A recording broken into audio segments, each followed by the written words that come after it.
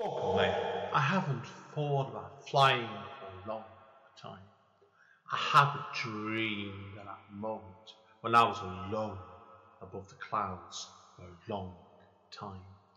I haven't dreamed of waking up in a room surrounded in blue and green grass for more years than I could dream of remembering. I haven't walked back into the past or scratched on the doors of my origins, where it all came from, since I held up that cape for the last time. Return to Kent Town 10th Year Anniversary Edition is a revised version of Andy N's first poetry book. The book can be purchased from Amazon and it contains numerous additional material. Spokenly. Hi, it's Andy N from Spoken Label. Thank you today for streaming or downloading another episode of Spoken Label. Spoken Label was originally set up on beginning of 2016 and as of speaking has currently nearly 300 sessions. The full archive is available on Spoken Label bandcamp.com. Although it is available for free for stream and download if you wish, I am always grateful for any sort of kind of donation to enable me to keep the running costs of this podcast going. And enjoy. Take care. Bye bye. Spoken Label. Hi guys, Andy N, Spoken Label, back in the house. We're on Zoom again today, and we're over to a lovely area of England I've not been to for some years, but I do love this area. I love the city, Nottingham. And I've got a lovely gentleman with me he's not originally from Nottingham, but we'll come on to that in a minute. Chris Campbell. Now, I met Chris originally through the lovely Bella Kenyon, who put me in contact with Chris, and he's just done had a feature called the week, and there's my column in the Sunday Tribune. Haven't you, Chris? But this podcast was planned before that, just to confuse matters. Right. Now, Chris, obviously, people don't know you, and if they don't know you, I don't know why. So, do you want to introduce yourself to everybody, mate? Tell them where you're originally from. So, I remember you telling me you're not from Nottingham originally, are you? So, no, that's right, Andy. So yeah, my name's Chris Campbell. I grew up in Bidford, a small village in Warwickshire, and moved to the Cotswolds near Broadway on the Worcestershire-Gloucestershire border.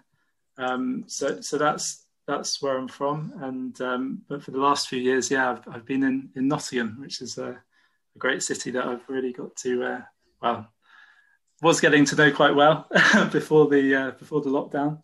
Yes. Yeah, I've had a great time up there. Yeah, and return for like your wife's up there studying at the moment, isn't she? So, and like I said, it was Well, when did you both move to Nottingham originally? So we moved. It was nearly 3 years ago, and we moved from Bristol. So my wife's been studying a PhD up here at the University Hospital. So yeah, we're moving back to Bristol next week. So we're in the process of the cardboard boxes are out, and the van's booked. So don't envy you, mate. I know last time I moved to the apartment I'm in about 5 years ago, I just kept finding things. And it was like, when Amanda, my partner, moved in like 18 months ago or so, she had a nightmare in the flat. She'd been in the flat before moving me 10 years nearly. And she kept saying to me, I kept finding things on the back of the cupboards I didn't know I had. You do. You just accumulate things sometimes, don't you? So, oh, God. Yeah. Completely. Yeah. Anyway, We've got the major stuff sorted, but yeah, as you said, there's all these smaller things that we're rounding up and making sure that we don't leave behind. Right, of course now, Chris, we're here to what you're writing, not do a podcast on how to move from one city to another. Could be a good podcast, actually. That. Yeah, I don't think I'd be the best to give tips, but yeah. Anyway, no, seriously, we're here to talk about your two collections, including your most recent one. Now, You were telling me before, and I've not read your first one, was Bread Rolls and Dresden, which came out in 2013. And you told me about Dresden was Germany or something, was it? So were you living in Germany at that point? Or?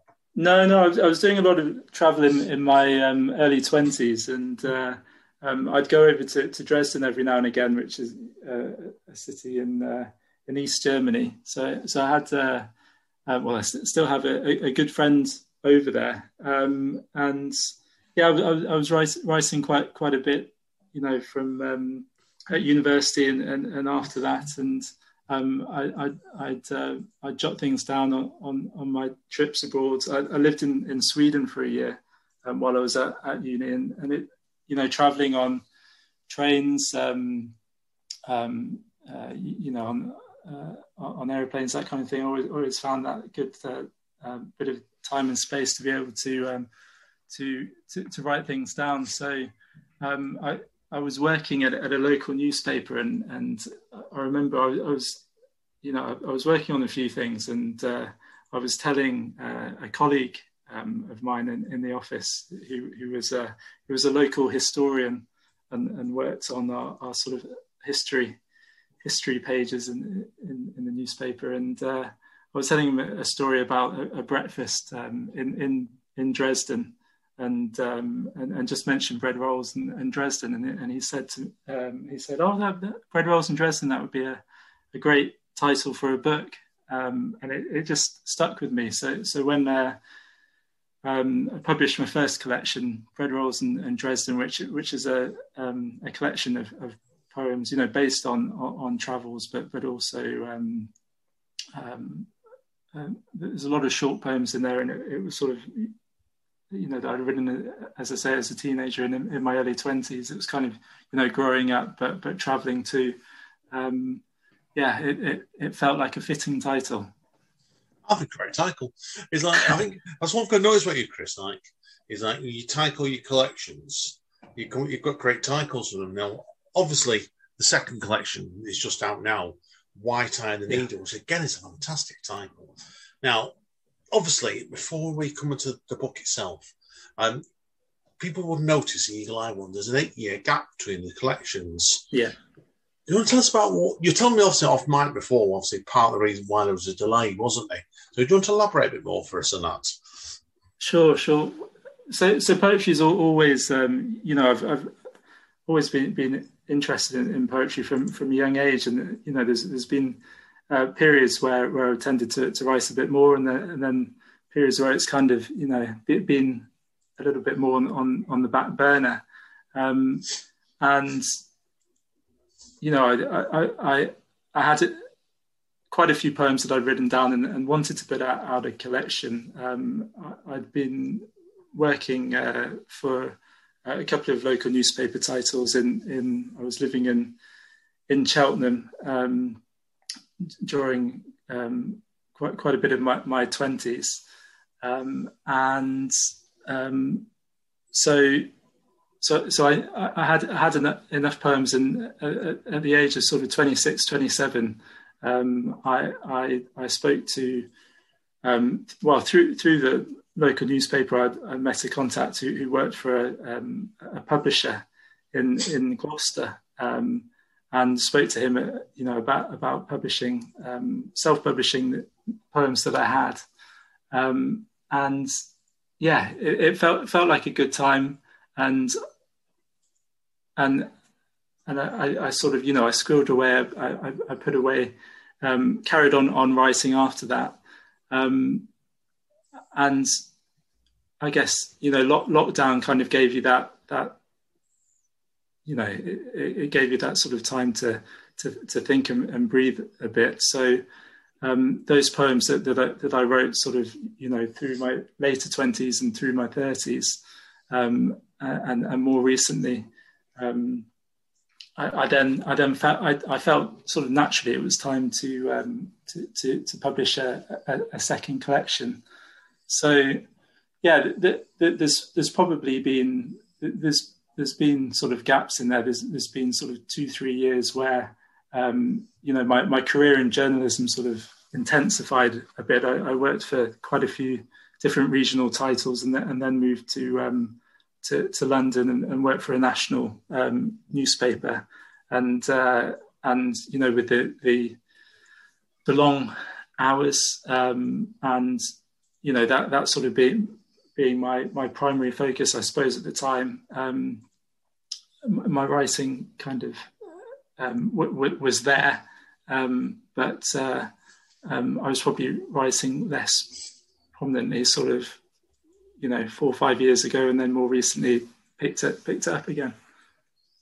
Yeah, I think. What do you think to the method about? I know it's interesting enough. I've been speaking to a few writers of lockdowns, you might have guessed, but it's been interesting really because I know writers, a lot of writers have either completely stopped over lockdown, or the writers have gone in a different direction. Yeah. Do you feel? I think you're more the second, aren't you? From what I can understand. I think it's gone. You know, it's evolved, hasn't it? So. Yeah. I've read a lot on. On Twitter, on social media, from a lot of poets that have found it perhaps more difficult to write for whatever reason, and perhaps one reason might be that during lockdown you're in the same confined space for a long time, that maybe the inspiration is a little bit more difficult, or it's people that are spending time trying to often writing poems that are quite similar. But for me, it really became an opportunity to, because I was commuting less. The job I have at the moment, there's a lot of commuting time usually in it. So I found that I was able to write, first thing in the morning. In the evening, and just I had a lot more time to be able to focus on my writing and to develop it further, which has thankfully been the case. So since the publication of White Ivory Needle in April, I've continued to thankfully write. Quite a lot as well. So, that's good news, that, because you think really we're still in the middle of lockdown at the moment as of recording. Yeah. And obviously, people are wondering. Obviously, we don't know yet ourselves whether lockdown time has gone out, whether it's been lifted by then, even because there's just a lot of things, a lot up in the air at the moment, really, isn't there? So, we just don't know what's going to happen next. So, certainly, it was how did obviously in relation to the two books, then, how did you feel? If you look back at them now, can you see a massive creative shift in your writing between the two books? Yeah, I think there's a lot of development there. I think in the first book there's a lot of shorter poems, and I think White Ivory Needle it's written in free verse. Some of the poems in White Ivory Needle were written not too long after publishing Bread Rolls and Dresden, but there's more thought about form in there. There's more, the language has developed somewhat.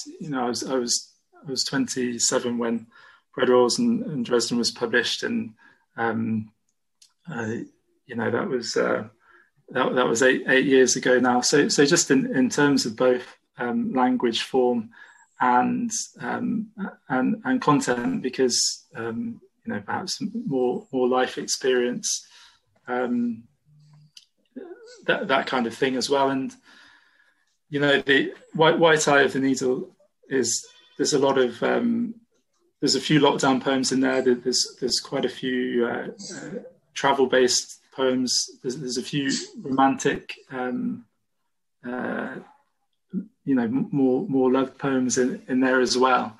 So it's a development in a few sort of senses of the word, Yeah, completely. Because you wouldn't have known this one, but in between my first two poetry books, there was a 5.5 year gap between them, and it was like, and I look back at the two books now, and I can see, and I'm not the case I'm bad man with those books. I'm not.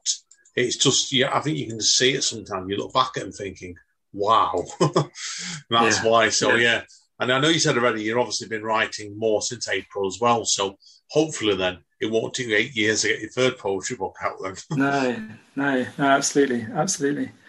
And, there is time when, when you've had a poem that you've left for a few years and you've rewritten and you have that time to go back and edit it further. I think there's something in that, and it's not the case with every poem in the book, but there's certainly pieces in there that have been rewritten or developed, a few times, which I think has hopefully really improved it. Oh, brilliant. Well, good luck with it, mate, definitely, because if people are wondering, I think it's a really good book, this John Stewart you've done here. I think it's really well designed and well executed book. It was a pleasure reading it. You sent me over a copy to me, so definitely so. Now, I know you got... And what I'm going to do today, I'm going to do something a little bit different here, okay? Because obviously we've been having the book in front of me. I know you're going to read out a few poems just in the second half in a few moments' time. So what we'll do is we'll grab this last bit now, a few more quick fire questions, and then I can ask you some questions about the poems directly in the second half, okay? Sure. You're going to read for us some. Now, what plans do you have for going forward, Chris? Do you have any sort of projects in mind at the moment you can reveal? Well, I've got a few poems on the go that I'm submitting to a few different publications. I've also recently been back in touch with my with my English teacher from school, which has been interesting. She heard that I'd that I had a book out, and so we've been talking about sonnets. So my focus, I think, going forward is going to be on sonnets and to try and work on, a series of sonnets. So I'll let you know how that goes. Oh, I love sonnets. I love sonnets. I only ever wrote one of them. And I got that, I've got read out at a Sonnet Festival, actually, the other year, last year. Right. So that's why. And yeah, I remember that well, because this is about you today, but I'll tell you to make you laugh this. They turned around and said to me, it's a brilliant modern day sonnet. When did you write this, Andrew? I didn't have heart to tell him. I wrote it originally 25 years ago. And I just retweaked the ending a little bit to send it across, and because I think they're really hard format to get into.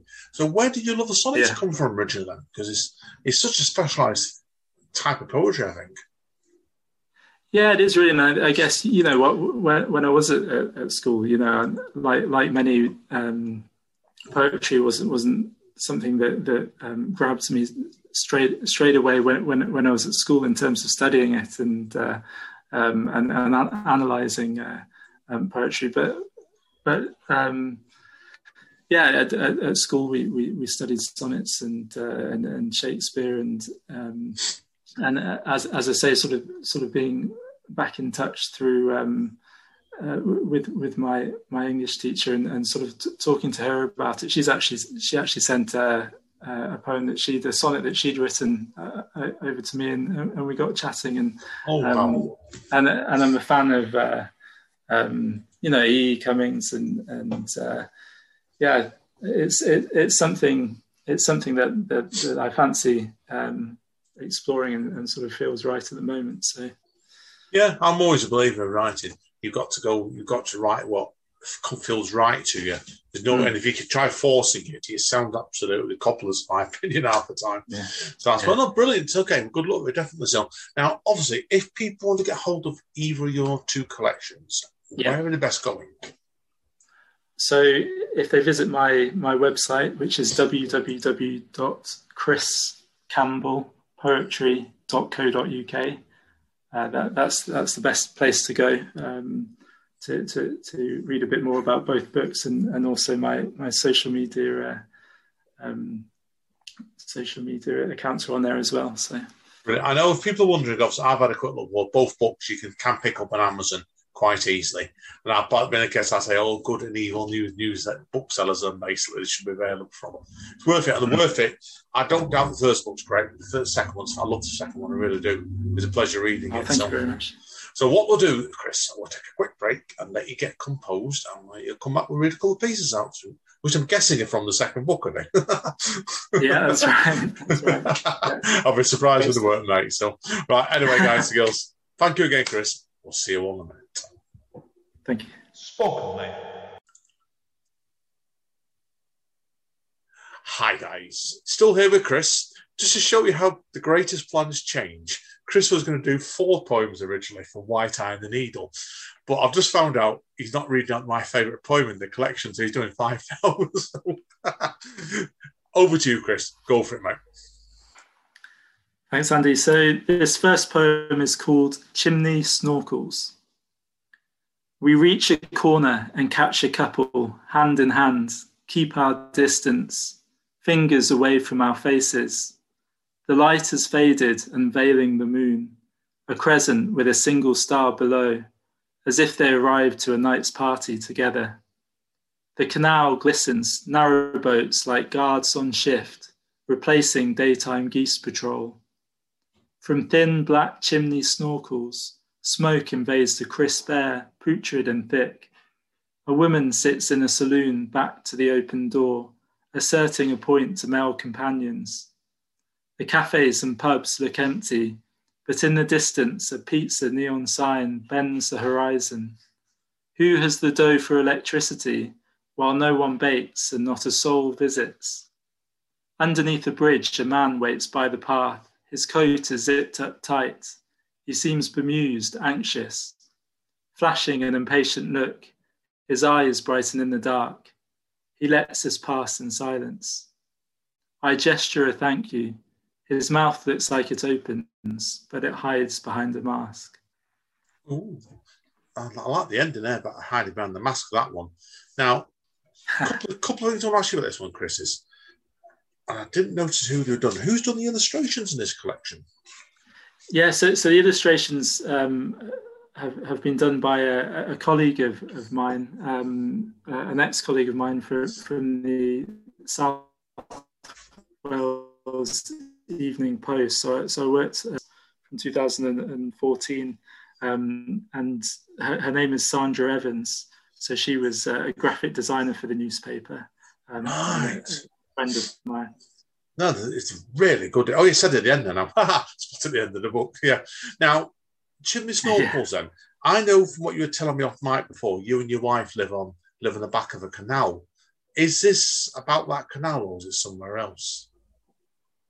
Yeah, so it's about that canal. So, while restrictions were in place, the canal was really a bit of a saving grace for us in terms of being able to get out the house and walk up and down it towards. On one side there's a big nature reserve, and at the other takes you sort of towards West Bridgeford in Nottingham, which is a beautiful part of the city. So it's written about the canal across the road from us. I thought it was. It felt like Nottingham to me. That there's a beautiful poem, that one. So really, I'm not going to start analysing bits of it here, but I just thought, yeah, it was lovely. Okay, mate, what's your second poem then for us? Okay, so the second poem, Andy, is St Ives Caff, where scones, jam and cream sit proudly on the counter above today's catch sea bream. The waitress in her overalls, all white but with a stain, where chocolate cake and lemon slice slipped after serving mains. And beside the cafe's tables, where tourists escape the rain, is the art of local residents to show why they remain. Wow, you caught me out with that one completely. Excellent. That's lovely, that piece, that one. So, okay, tell us about that piece. So that was written around 4 or 5 years ago when my wife and I went to Cornwall on it was a short break for a long weekend, and yeah, we had a lovely trip, but the weather wasn't great when we were there. So we were out near the beach and had to dash into a cafe as it was raining, and it was it was based on our short time inside that cafe. And I remember going back to, we were staying in an Airbnb about 15, 20 minutes away. Wow. and writing a bit of it that night and sort of the next morning. Wow. Question I want to know is, obviously, people will look at the book. There's a lovely illustration of a cake on the bottom of it. Yeah. What's the cake in the cafe not as nice as that? The illustrations are brilliant. But the cake did taste good, yeah. Okay, mate. That's a great piece. I love that one. It was a slightness of that because the first one was a longer piece, and that's a really good contrast, using a much more snappier, shorter piece there. So, no, good stuff, mate. Thank you. Well, okay, that one, very, very fortunately, that one won the Portico Library Poetry Prize recently. So well done. No, it deserved it, mate. Absolutely deserved it. Excellent. Okay, on to number 3 then. Number 3 is called Last Night of Our Honeymoon. You glance across the table, lift a glass as the bar fills up beside us. A French couple, arm in arm, then another, laces cut into bare feet. Middle-aged partners, singletons, drink in one hand, experience in the other. The chatter thickens like smoke. We squeeze further into our corner. Now half sat on a piano stool, I move my chair again, my legs pressed, tighter under the table, almost touching pedals. I imagine the notes of Für Elise as Barham beats into our conversation. Zebu and fresh fish arrive. We eat side by side, the candle facing us. The taps of shoes are circling. But beside us, a restaurant sits empty, laid out cutlery and glass, waiting as I did under the arch. Last night of our honeymoon. Oh, that's beautiful. Absolutely beautiful, that, Chris. And the eagle-eyed people won't necessarily spotted there. That's actually the last poem in the collection as well. And I think that's a lovely way. That's a lovely way of finishing the collection off. That one. Was that planned? Was it that way when you set the book out originally? Yeah, it came when I was putting, looking at the poems and the order and putting them all together. It felt like it felt. Where it should go, and as you say, it felt right to end the collection with that, and that was it was written shortly after our honeymoon, and we were lucky enough to go to Madagascar. We were lucky enough to get married in 2019, so just before COVID and anything like that, but we went to Madagascar and we and that was that was our last night in the capital, Tana, it felt fitting to finish the collection with that. Yeah, it had that sort of it felt like a bit of like an end scene in the film. Actually, that did to me. And I kept thinking of, Casablanca for some reason. I would play it against Sam. I don't know why we're not. No. It's one of my favourite pieces in the collection now. And I think it's that sort of finality that's always good to the way to finish your book off. That's why. And it's not necessarily the word mentioned last in it. It has that, you know what I mean, sort of finalness of it in the collection. I mean. Excellent. Okay, Thank you. On to number 4. So number 4 is I'll save yellow dress for as we said for the end. But number 4 is Mr. Painter. Houses rub shoulders, paint falls like peeling skin, and I ask where the sea is. Amongst the rubble and the dirt, a small face. School kids back off the bus. They joke, skip, and dance, and the hills roll in the background like silent guardians waiting for the rain. An old man grips a rubbish bag, like a painter needs his pots. Paint this part, mister, say the kids, pointing at gaps in the houses.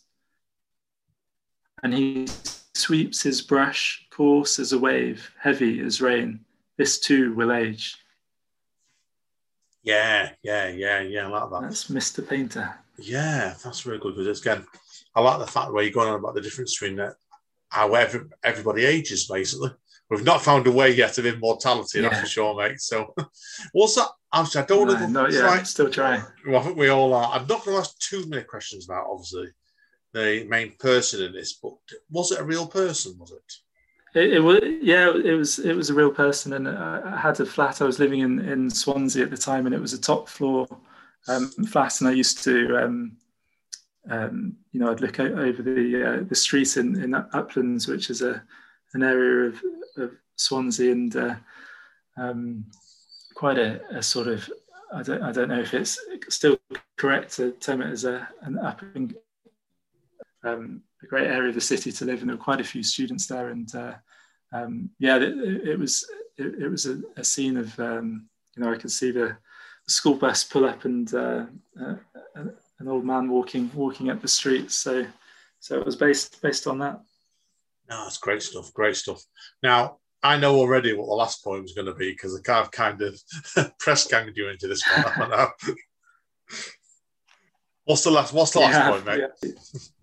Yellow dress. You pose in a yellow dress on a heated patio. Smile is cool. It resents as you stroke your curled dark hair. For a lockdown seems forever without your beauty there. Olives sunbathe in their oil, swelter side by side. Our hedge slumps over brick. An aged window pipes out before. I sweat still, burning this to memory. You glisten like an asanga. Dress draws me in, a gentle tide, curves soft and lemon. What a lovely poem that way, Chris. That's a great way of concluding that. Where some people would go and do the last poem in the book last. You go and do the first one. Yeah, I have, yeah. Now tell us about that, because it's got such a beautiful image in that house. It was a lockdown. It was a lunch that we, last year we were fortunate to have some good weather. As I remember in April, May time, and it was we'd had a picnic on our patio, in our back garden, and my wife was wearing a yellow dress, and we often have before on incense on in the house, because we've got a cat which we to mask it. So we have an indoor cat, so we often have before on, and it was sort of piping out of the window, and it was I was sort of lying on a picnic rug, and my wife was stood up behind it. Oh, brilliant, mate! Great stuff today. Also, there's a guy called a Asanga who makes ice sculptures. So he's done stuff for Elton John, and I think even members of the royal family. But he's I checked out quite a bit of his work before. Makes these amazing, life-size ice sculptures and bigger sculptures as well. All sorts of things. So I told him afterwards that I'd written that poem and I'd mentioned him. So he sent me a lovely message back. He seems a really nice guy. So I enjoyed that sort of part to the poem as well. Yeah, definitely. It's a lovely piece because I think it's a great way of actually starting the collection off that, because it's got just some kind of innocence about it. The last piece really is like quite a silent piece. This is much a silent in duller colours. This is a really bright piece. I think you mentioned like yellow and stuff. It's just like it's a really bright way of starting the book off, and I think it's a really good move that way actually. Oh, thank you very much. Thank you. Right, Chris. Anyway, that's covered all the questions today, so we'll let you go and enjoy your evening now. Now, hang around, mate. I do need to speak to you off mic anyway, but I've really enjoyed it today, mate. It's been a pleasure. Andy, thank you very much. Thanks for your time and the opportunity. It's been great to be part of it. Great series. Come back on again, mate. When you get your next third book out, you're always welcome, mate. Thank you. Will do. Thanks. Anyway, guys and girls, that's it for today. As Don Carlis says on Impact Wrestling, stay safe and stay over. We'll see you all next time.